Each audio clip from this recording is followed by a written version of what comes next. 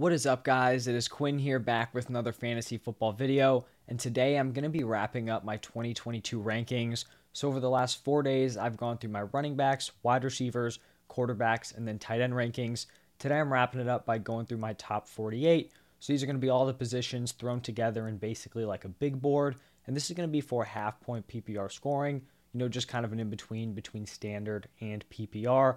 If you enjoy the video, do me a huge favor, hit the like button and subscribe to the channel. But let's just jump right into the rankings. I'm not going to be going super in depth on every single player because then we'd be here all day. So just kind of going through some general trends, maybe, kind of pointing out some tiers, stuff like that. But we're going to start it off here at 1 and 2 with the two top running backs. For me, I go McCaffrey number 1, Jonathan Taylor number 2, just shooting for that ceiling.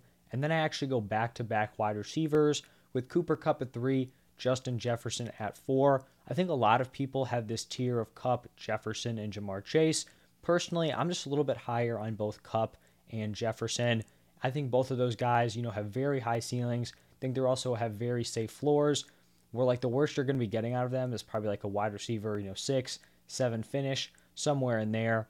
At 5 and 6, I have Derrick Henry and Dalvin Cook. So we go back to the running back position. I just think both of these guys are guaranteed very solid workloads. And, barring injury, are going to be very strong picks here.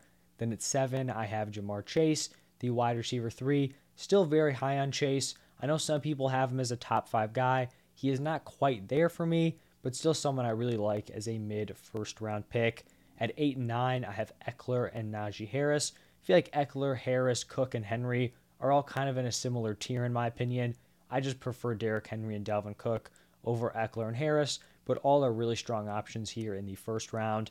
Then I go to the wide receiver position with Davante Adams and Stephon Diggs back-to-back here. It seems like I'm kind of going 2 on, 2 off at each position, just kind of how it worked out. I feel like Davante Adams and Stephon Diggs, are back-to-back in a lot of people's rankings. They are definitely for me. And then to wrap up the top 12, I have Joe Mixon here. Just seems like a very, very safe option this season. You're going to see in like the second round, player 13 through 24. I'm going to be very heavy on the running back position, and that starts here with DeAndre Swift as my RB8 right here at the turn. I think Swift is someone who could take a big jump here in 2022 and could be a player where going into 2023 drafts, we're looking at DeAndre Swift as like a potential top 5 running back. I think that's totally possible moving forward. We know he has the elite receiving upside. I think this Lions offense is going to be much better, so I'm very in on DeAndre Swift. At 14, I have Travis Kelce, my first tight end here. Just seems like a lock to be either the number 1 or number 2 tight end. Going to be the clear number 1 target for the Chiefs, so gotta love Kelce. And then I actually go back-to-back running backs with Saquon, Fournette, and Aaron Jones. I think I'm higher on consensus on all 3 of these players in terms of overall rankings. Really attacking the running back position here in the second round. I think there's a pretty significant fall off, going into rounds 3, 4, 5, and 6. So I'm going to be snagging these running backs early and often because the wide receiver depth I think is much better in like those mid-round areas. But then we go back to wide receiver at 18 with Debo. No matter what role he's playing, wide back, pure wide receiver, the man is going to produce no matter what. So I like him as my wide receiver 6. Then we go back to Mark Andrews here as the tight end 2. For me, he is clearly behind Travis Kelce, but then I think he is clearly ahead of anyone else, who could be that potential tight end number 2. He's likely going to be the number 1 target for Lamar Jackson and should put together, a top tier tight end 1 season. Then we have some wide receivers, Mike Evans and CeeDee Lamb, both players who are going to likely be the wide receiver 1s on very solid passing attacks. Mike Evans with the Bucs and Tom Brady, CeeDee Lamb now with Amari Cooper gone, and Dak Prescott with the Cowboys. Then we go to James Conner here at 22. Definitely much higher on James Conner than consensus. For me, I don't understand why he's going like mid-third round. I think he's a lot closer to like the Fournette, Jones, Saquon tier than people really want to give him credit for. And then to wrap up the top 24, I have Keenan Allen and T. Higgins going at 23 and 24. I think both very, very safe back-end wide receiver 1 picks. But I think both of these players carry a decent amount of upside here into 2022. Now moving on to round 3, we're sticking at the wide receiver position with Tyreek Hill. Not someone who I'm overly excited about, just a little bit concerned about this Dolphins situation here. Like, are both Hill and Waddle going to feast? Not really sure, but we got to be buying into the talent here with Tyreek Hill. After that, I have back-to-back running backs, Nick Chubb at RB13, and then Javonte Williams here at RB14. For Nick Chubb, just a very, very safe option. It seems like his range of outcomes is really like firmly placed between a back-end RB1 and a high-end RB2. For Javonte Williams, if Melvin Gordon wasn't there, he'd have a very, very high ceiling. But I think his ceiling is kind of capped this year with Melvin Gordon in the picture. This is going to be a strong offense. He'll likely improve on his workload from last year, but I still think he may be a year away from being like an elite fantasy football RB1. Then we go back to the wide receiver position. 28, we go with A.J. Brown. Buying into the talent here, not an ideal situation, but we're just kind of betting that A.J. Brown produces here with the Eagles. And then two players I really like at 29 and 30, Deontay Johnson and Michael Pittman.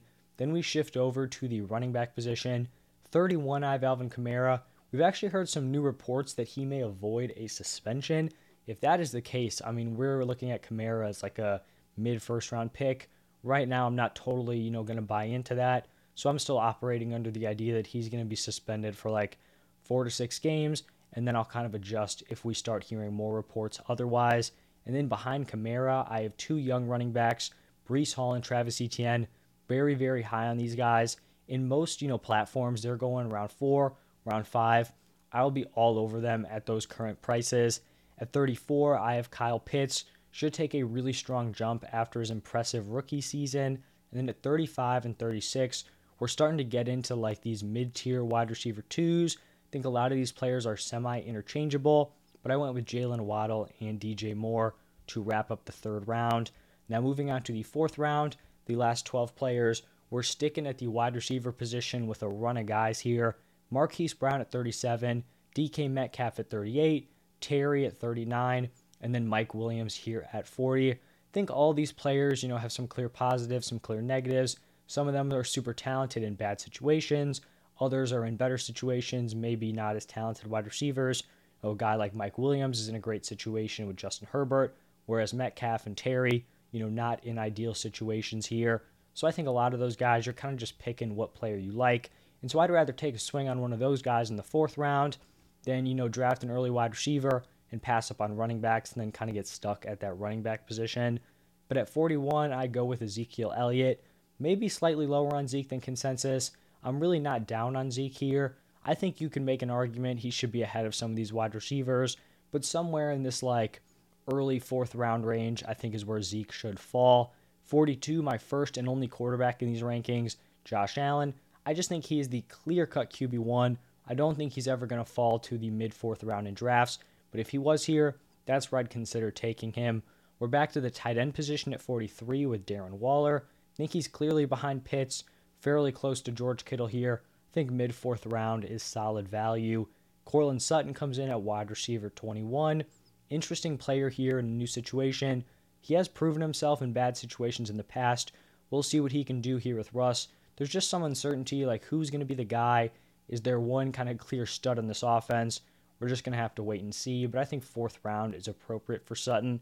Then we go with Cam Akers as the RB19 here at 45. Fair spot, very kind of high risk, high reward option here. If he gets the workhorse role, he's going to blow this ADP out of the water. If he kind of fades into a committee off of that Achilles, then that's pretty unfortunate, and he's likely going to be a big bust at this pick. At 46 and 47, Rashad Bateman and Darnell Mooney. I like both of these players for very similar reasons. May not be in the best passing attacks, but they're likely going to be the wide receiver ones in very kind of uncertain wide receiver rooms, and that's going to give them the opportunity to put together some solid volume. I believe in Bateman's talent. Mooney has already proved himself to be a fantasy relevant player. I think he can take another jump here going into year 3. And then to close out the top 48, I have George Kittle here as my tight end 5. I think getting Kittle at the 4-5 turn, very strong value there for my man Kittle. But that is going to wrap it up for my top 48. Let me know what you guys think about these rankings. I'm going to continue putting out daily fantasy football content basically through the NFL season. So if you enjoyed, hit that like button, subscribe to the channel. I appreciate all you guys for sticking around through the end, and I'll see you in the next one.